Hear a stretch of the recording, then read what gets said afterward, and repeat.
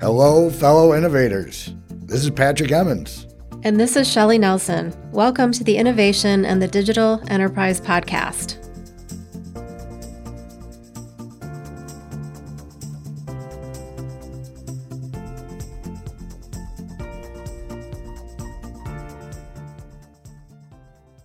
Adam, thank you so much for joining us. It's such an honor to have you on the podcast. Thank you for having me. Yes. And you and I go way back. I think we initially met through Genesis Works. You've done so much in terms of innovation for the city of Chicago, and I know we have so many different things we could talk about. But I'd love to start with Genesis Works because that's how we met, and you've made such an impact in that organization on their board of directors. Oh, thank you. So you want me to talk a little bit about Genesis Works? Yeah. Genesis Works is a really interesting and unique program, and it exists in Chicago, but it exists in other cities as well. And the whole idea is to take students who would otherwise not get the opportunity to work in a corporate environment, the skills that they need, both the professional skills and some of the hard skills, to go into a corporate environment in an internship during the school year after they've mastered the skills in the summer. So if you think about summer internships, think of this in the reverse. In the summer, they take these students, they put them through the training that they need to be effective in jobs, and then they place them in jobs around the city. And some of the organizations that have taken internships run the gamut to every industry. We've had people at Accenture, we've had people at Kirkland & Ellis, TransUnion, the city of Chicago, all over the place. And these students are both learning and providing value to these organizations. So everybody wins, and we're building that next generation of 21st century skills. And you yourself have been in Chicago your whole life, correct? You went to Niles West and then attended U of I, and now you're getting your master's in data science at DePaul?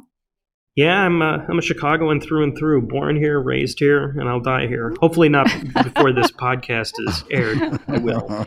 And with Microsoft, you've been there over 27 years. And again, we could talk for hours about the impact you've made on the city, but can you share some highlights from your career at Microsoft? Well, when you've had 10,000 great days, how do you pick one of them as a highlight? My career right now is doing social impact, and I've been doing that for about 5 years. Prior to that, I ran what's called the Microsoft Technology Center Chicago, which is a facility and some really, really smart people that help our customers apply technology to their business challenges and business opportunities. And prior to that, I spent most of my career building technical teams. It's just such a great place to build your career and such a great place to find great talent that it's really easy to enjoy what you do. Nice. Speaking of talent in Chicago, how do you respond when people say it's really hard to get people from the East Coast or the West Coast to stay in Chicago in the tech space? Well, I don't think it's hard to get them to stay here once they get here. I think it's harder to get them to make their careers here to begin with. I think there's what people need to understand when they're coming out of college is what Chicago has to offer, because we don't talk about that enough. Chicago is a great place to build a business, and it's also a great place to build your career. You have access to, if you want to further your education, you have access to great universities, Northwestern, DePaul, University of Illinois, Chicago, Illinois Institute of Technology, everywhere. There's great learning opportunities. You have access to companies in every industry. No industry has more than 13% of the employment share, as the mayor likes to say. So if you want to do financial services, we have that. You want to go into retail, we have that. You want advanced manufacturing, healthcare, tech, it's here. So there's the diversity of industries. And then the last thing is that it's just it's a great place to live and a great place to play. It's still affordable, way more affordable than either coast. And it's like living out in the coast, except you really would want to live here. Well said. I do think I have a quick question, because I think it's very interesting when you think about like the different industries, supply chain, transportation, logistics. Is that, I know there's that's maybe not the most sexiest topics to talk about, but it is a large part of our history and how Chicago became successful. Is that something you see people investing in heavily and finding new ways to take that type of industry into the next century? Oh yeah, absolutely. I mean, you mentioned the logistics sector.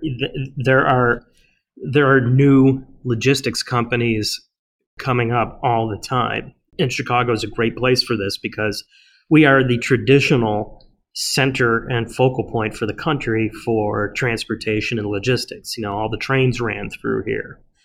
If you take a look at where the economy is going, where the transportation economy is going, it's going to getting things to places faster, safer, and more efficiently. So you start to see a lot of business that are coming up like that. And it wasn't that long ago that Coyote Logistics was a startup, and now it's a very, very well-established company. There's other companies like that. And the other thing is that Chicago's not afraid to experiment with new models, not just new business models, but new policy models. And in the City Tech Collaborative here in Chicago just launched their Advanced Mobility Initiative to take a look at what the next 3 years of experimentation should look like around transportation.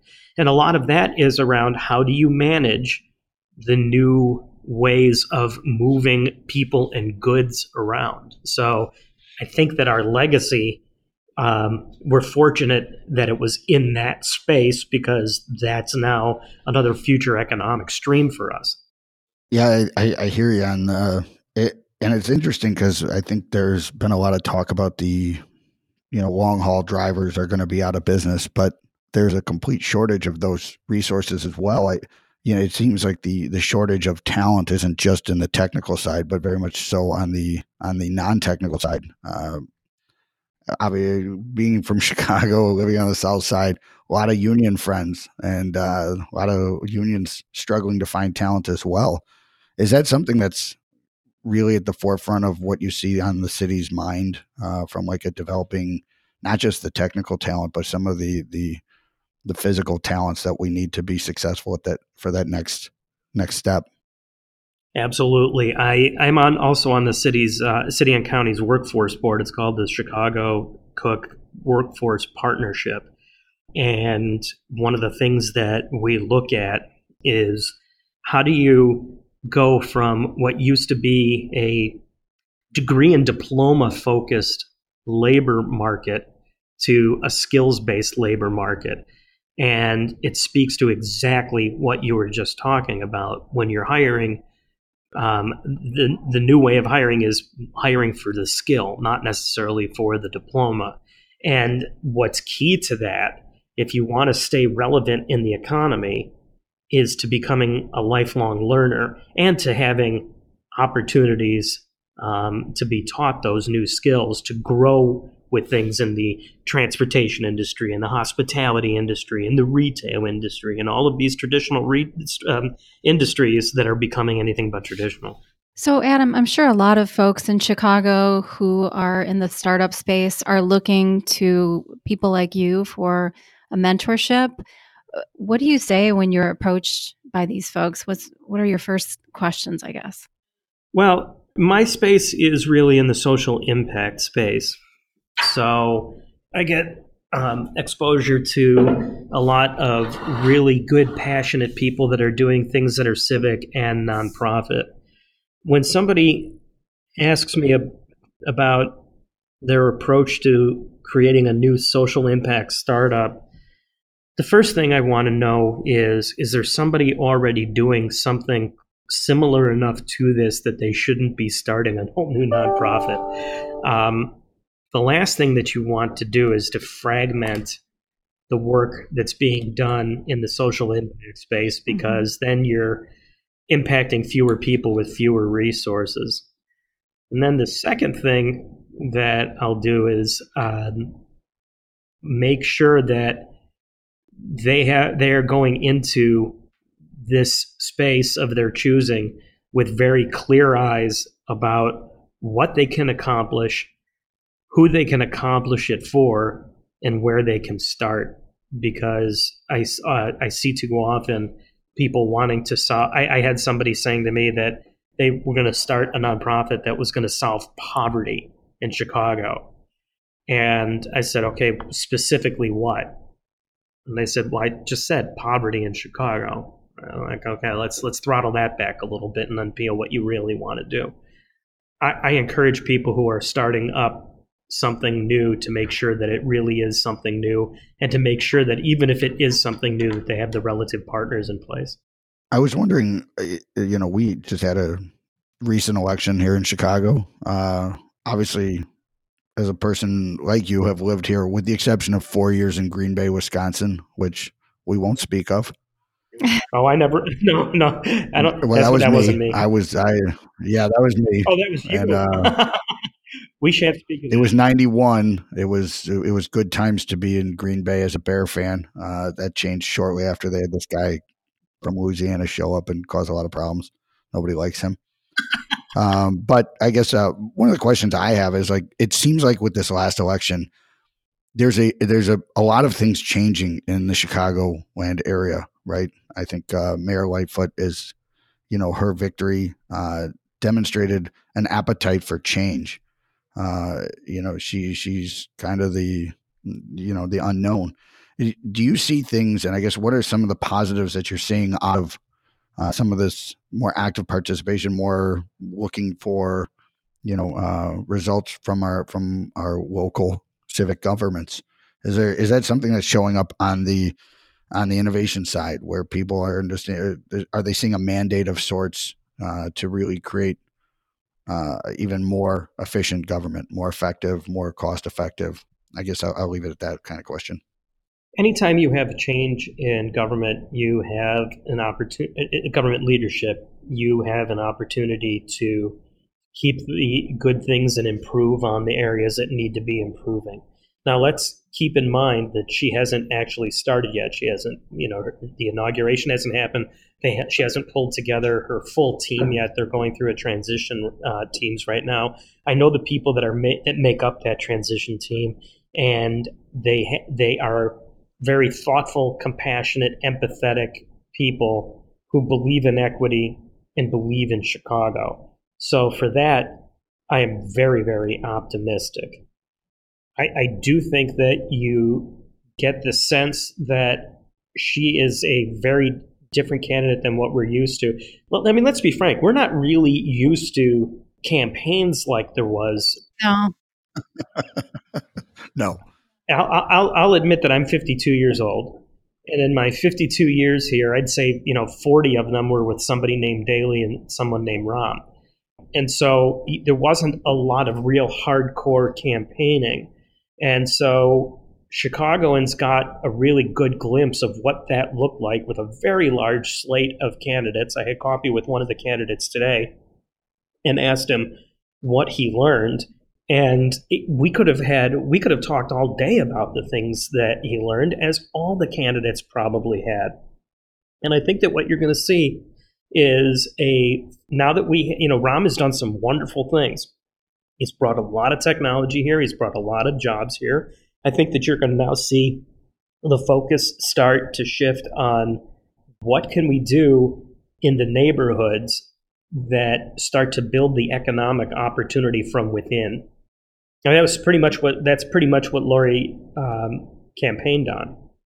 And ironically enough, you brought up a good point. I was actually at our parish's trivia night, and one of the questions was, over the last 49 years, how many years was the mayor not named Daley? What was the answer? I think it was 37. I'm going to be honest. I was having a lot of fun at the trivia night, so I knew I got that one wrong. So we didn't really.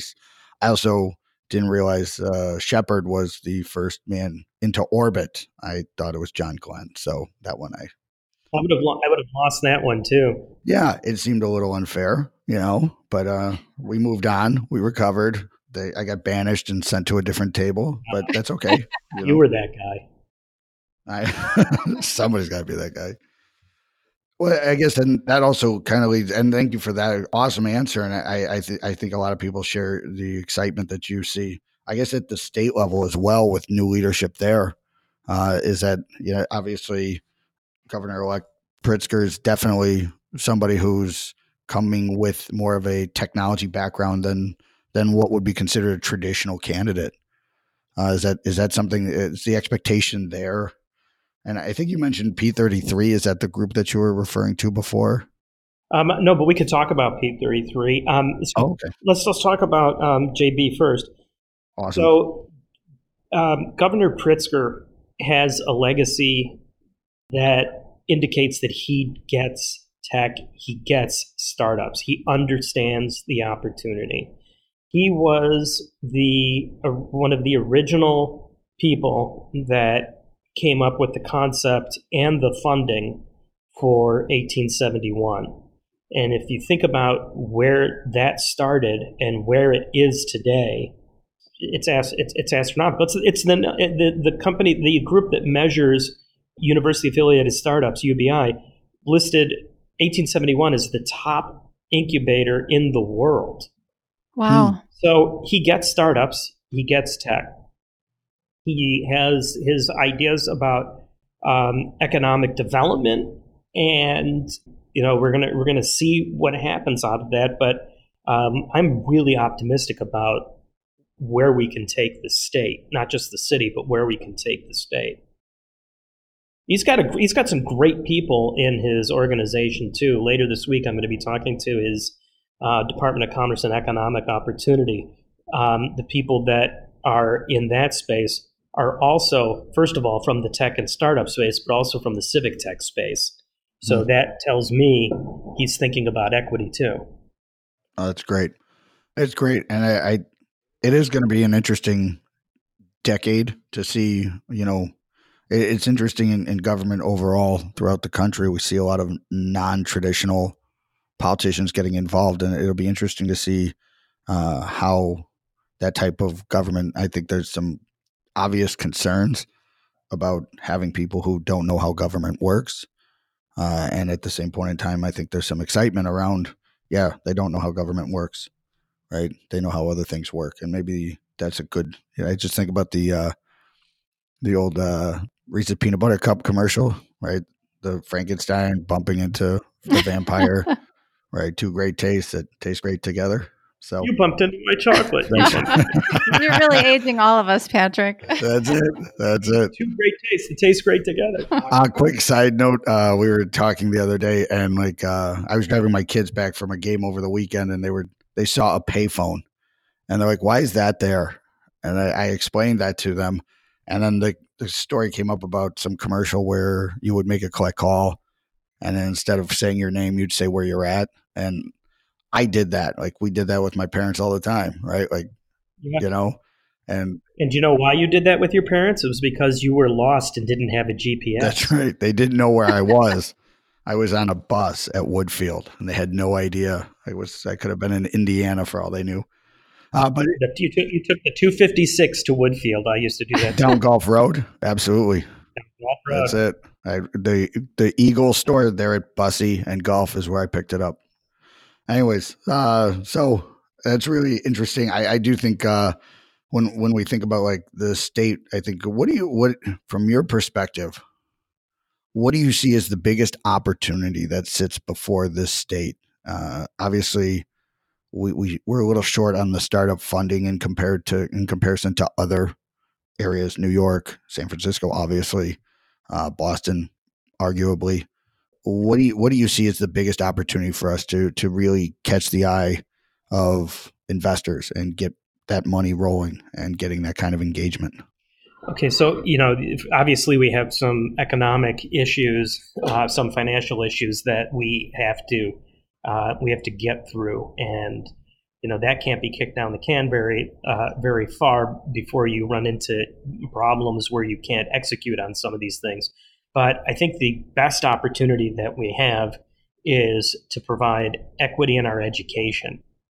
So in the state, and even in just the city of Chicago, you have the opportunity to bolster the skill set of the students so that they're learning 21st century skills earlier. But you have to do that in a way that future workforce looks more like Chicago. So right now, you have a tech workforce. Like if you think of just the tech, first of all, a tech workforce is kind of a misnomer because every industry is going to become a tech industry. But let's talk about the classic tech workforce. It's getting better, but it doesn't look like Chicago. It's still predominantly white and still predominantly male. I think it's last statistic I saw was from Black Tech Mecca back in 2017. They said that the professional tech workforce is 9% Black, and CompTIA said that it's 22% female. Well, I can tell you fairly certainly that doesn't reflect the population. And for tech to work, especially in the world of AI, machine learning, and big data, it has to be created by the people that are going to be the ultimate consumers of it. So when people talk about equity for education, it's not just that it's the right thing to do. It's the existential thing to do because the tech won't work unless you have that equity. And I fully agree with your assessment, but I guess clarification, or just expand on why is that critical, specifically in the data science, the machine learning, and the AI space? Why is it critical that we have that kind of diversity? Well, in that space, everything is related to data, right? You take a look at machine learning. How does machine learning work? The machine learns from a data set, and then it builds a model based on what it's learned, and then it goes and does whatever it is that you've asked it to do.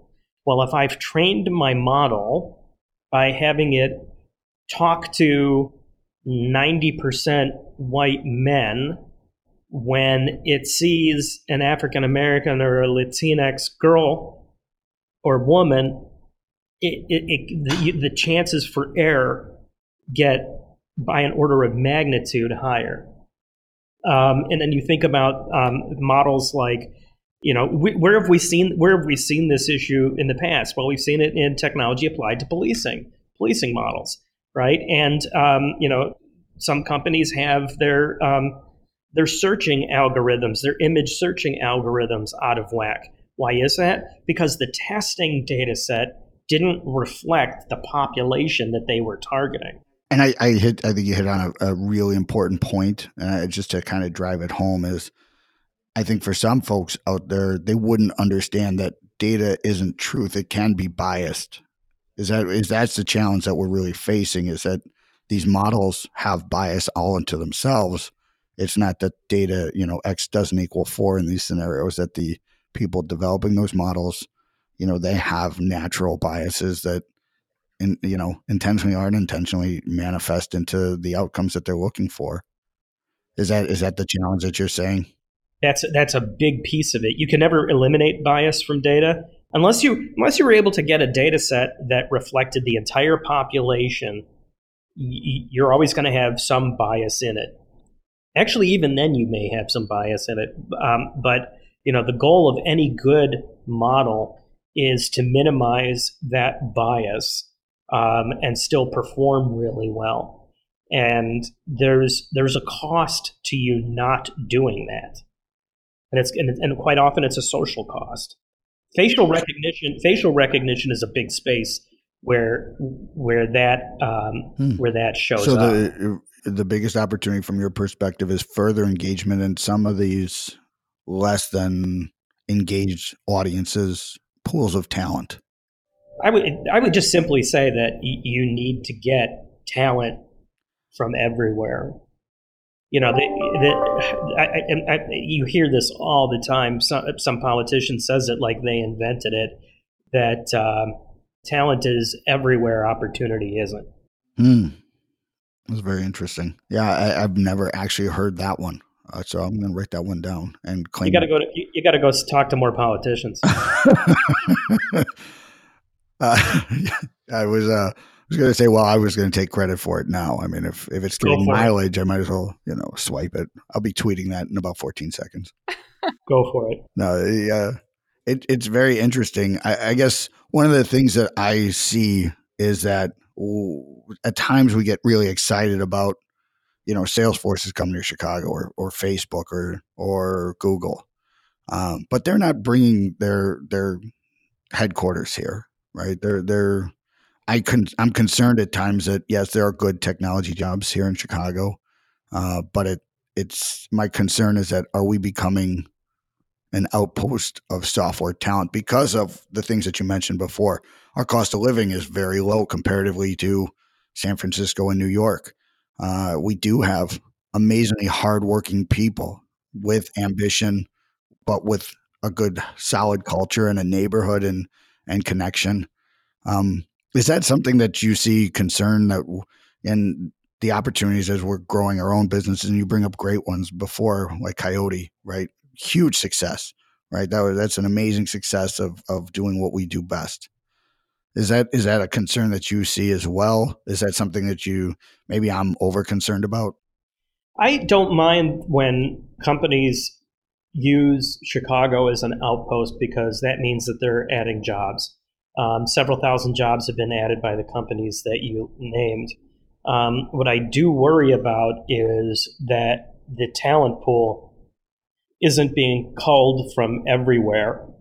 I want every neighborhood to have, you have all this latent talent that is just waiting to be filled with knowledge. And I think we have to be intentional about getting access to that talent and filling them with lifelong learning and skills so that they can be the ones filling some of these jobs. Yeah, no, that's a great point, Adam. And I know you're doing a lot of that work through Genesis Works. What other organizations in Chicago do you feel are really moving the needle with that respect? I think that the Chicago Cook Workforce Partnership is doing some really interesting things. By the time this podcast posts, they will have announced something called Chicago Codes, which is going to be taking traditionally low-income people and giving them the skills that they need to become software developers and some of the soft skills that they need, and not making it onerous on them, not making it incredibly expensive or where they have to sacrifice, helping a senior at home or, their personal circumstances to get that kind of training. And it's going to be supported by non-technical training as well, professional development, soft skills training, things like that. That is a project that I have been very, very excited about and been looking at it for about a year. That's great. And you said with this new administration, we're going to be focusing more on what we can do in the neighborhoods. So do you think that will reinforce what the city is trying to accomplish? Yeah, that's my hope. And that's what she campaigned on. And so I have every confidence that that's what she's going to execute on.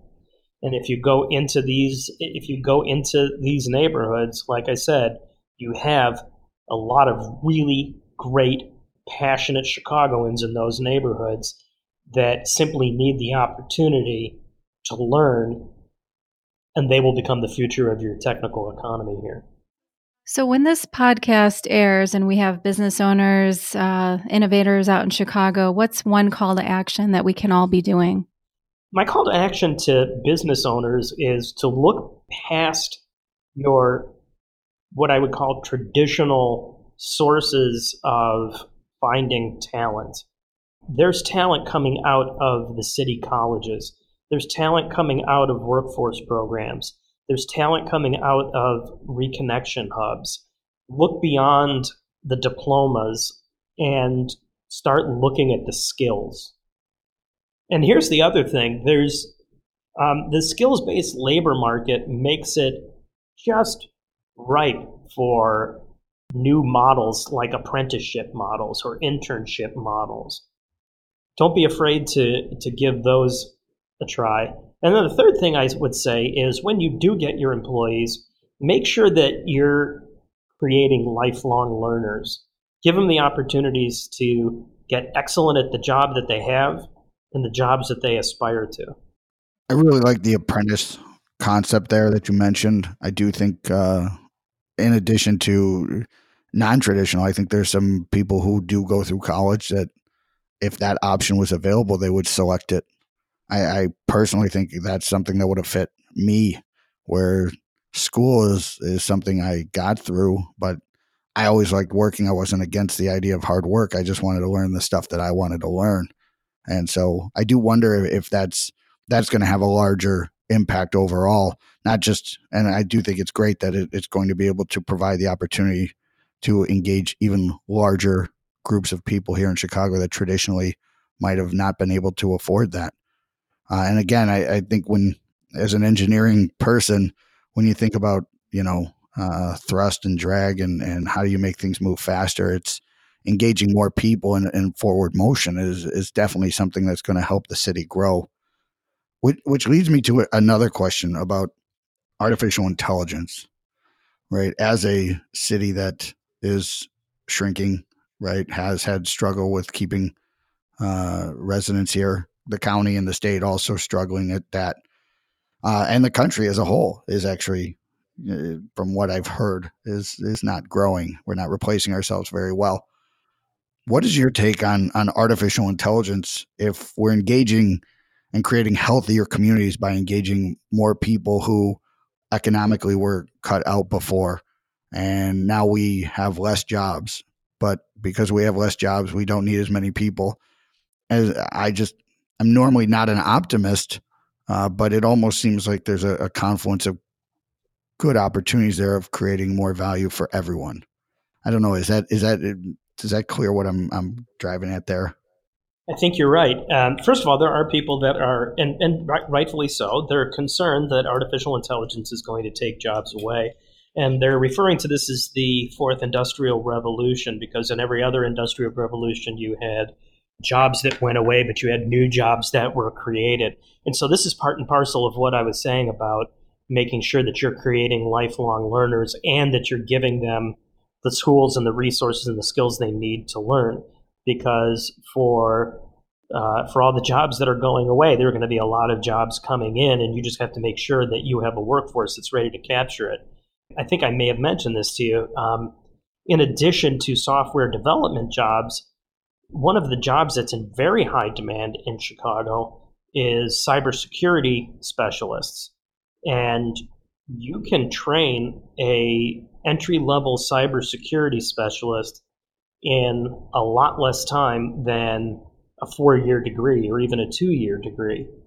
There are boot camps and there are programs through the city colleges that will teach you enough to be very valuable to some of the biggest companies in Chicago that are starved for cybersecurity talent. Another example. No, it's a perfect one. And when I think exactly about that, or all of the different technology jobs that didn't exist in traditional IT, as people are making that move from more of a product-based IT to a project-based IT to a product-based IT, and understanding that, running your own systems, the SDEs, the different roles that maybe 4 or 5 years ago didn't exist, and the shortages that exist around those types of more operational, not just development, but operational roles that are now going unfilled. Right. The idea, the key to this is to find the ways to help people that are unemployed or underemployed very quickly participate in that kind of the economy. And you mentioned lifelong learners. As a person that I think I would say I qualify. I still read more books than I probably read more books now than I did in college, just because I get to. Jane Eyre was awesome, but you can only read that for so long before you're going to put yourself to sleep. My wife would debate that.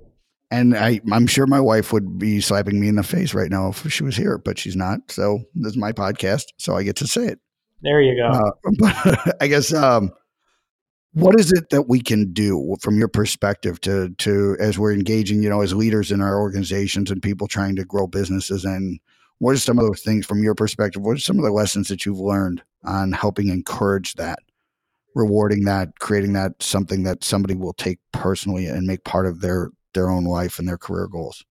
Right. I think if you want to be able to have somebody take a learning opportunity personally, you have to have a very diverse set of methods for people to take that education. So for some people, it's getting into a face-to-face boot camp. For other people, it's taking an online course. For other people, it's some kind of a blended model. For some people, it's on-the-job training. You have to make sure that you have the right blend, the right mix, and the right diversity to make that happen. We have something that I'm a big fan of called the Microsoft Partner Program. If you go to academy.microsoft.com, you can see that they've picked about, like a dozen areas of very high demand. There's AI, data science, software development, entry-level software development, IT support, cybersecurity is up there, and a series of courses that you can actually get credentialed in those courses and credentialed for the entire track, or just audit them and just take the track and learn.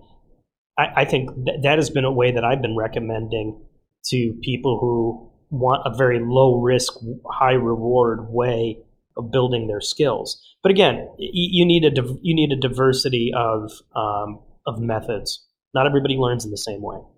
No, and I completely agree with that, and I think that is part of the challenge, is that the modalities of learning, and my wife is a teacher as well, so I've learned more about leading a company from her than I have any book.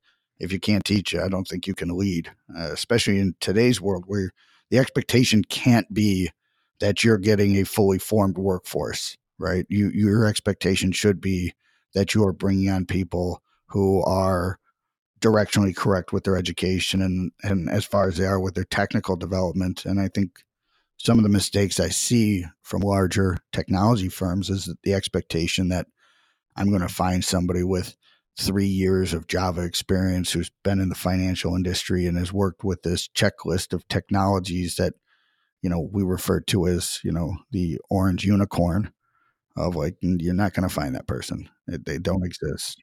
Right. Right. That person doesn't exist, and if they exist in very small quantities. And the other thing I would add to that is make sure that the learning doesn't stop when you're hired. And as a business owner, I agree, and so I have challenges at times because at times it appears to me that that's an individual decision, right? And as a business owner, how do I impact that? How can I create, aside from awareness and like paying for every book, course, whatever online, are there things that you're seeing that are successful to create that where it's had an impact with organizations? Yeah, absolutely. Every single organization that I have seen that does this really, really well they have done the tactical things, but what they've done really well is they've created a culture of learning. Mm-hmm. If it's not in the culture, if it's not in the DNA of the organization, then you're just putting resources in front of people and hoping that, they take on the learning ethos.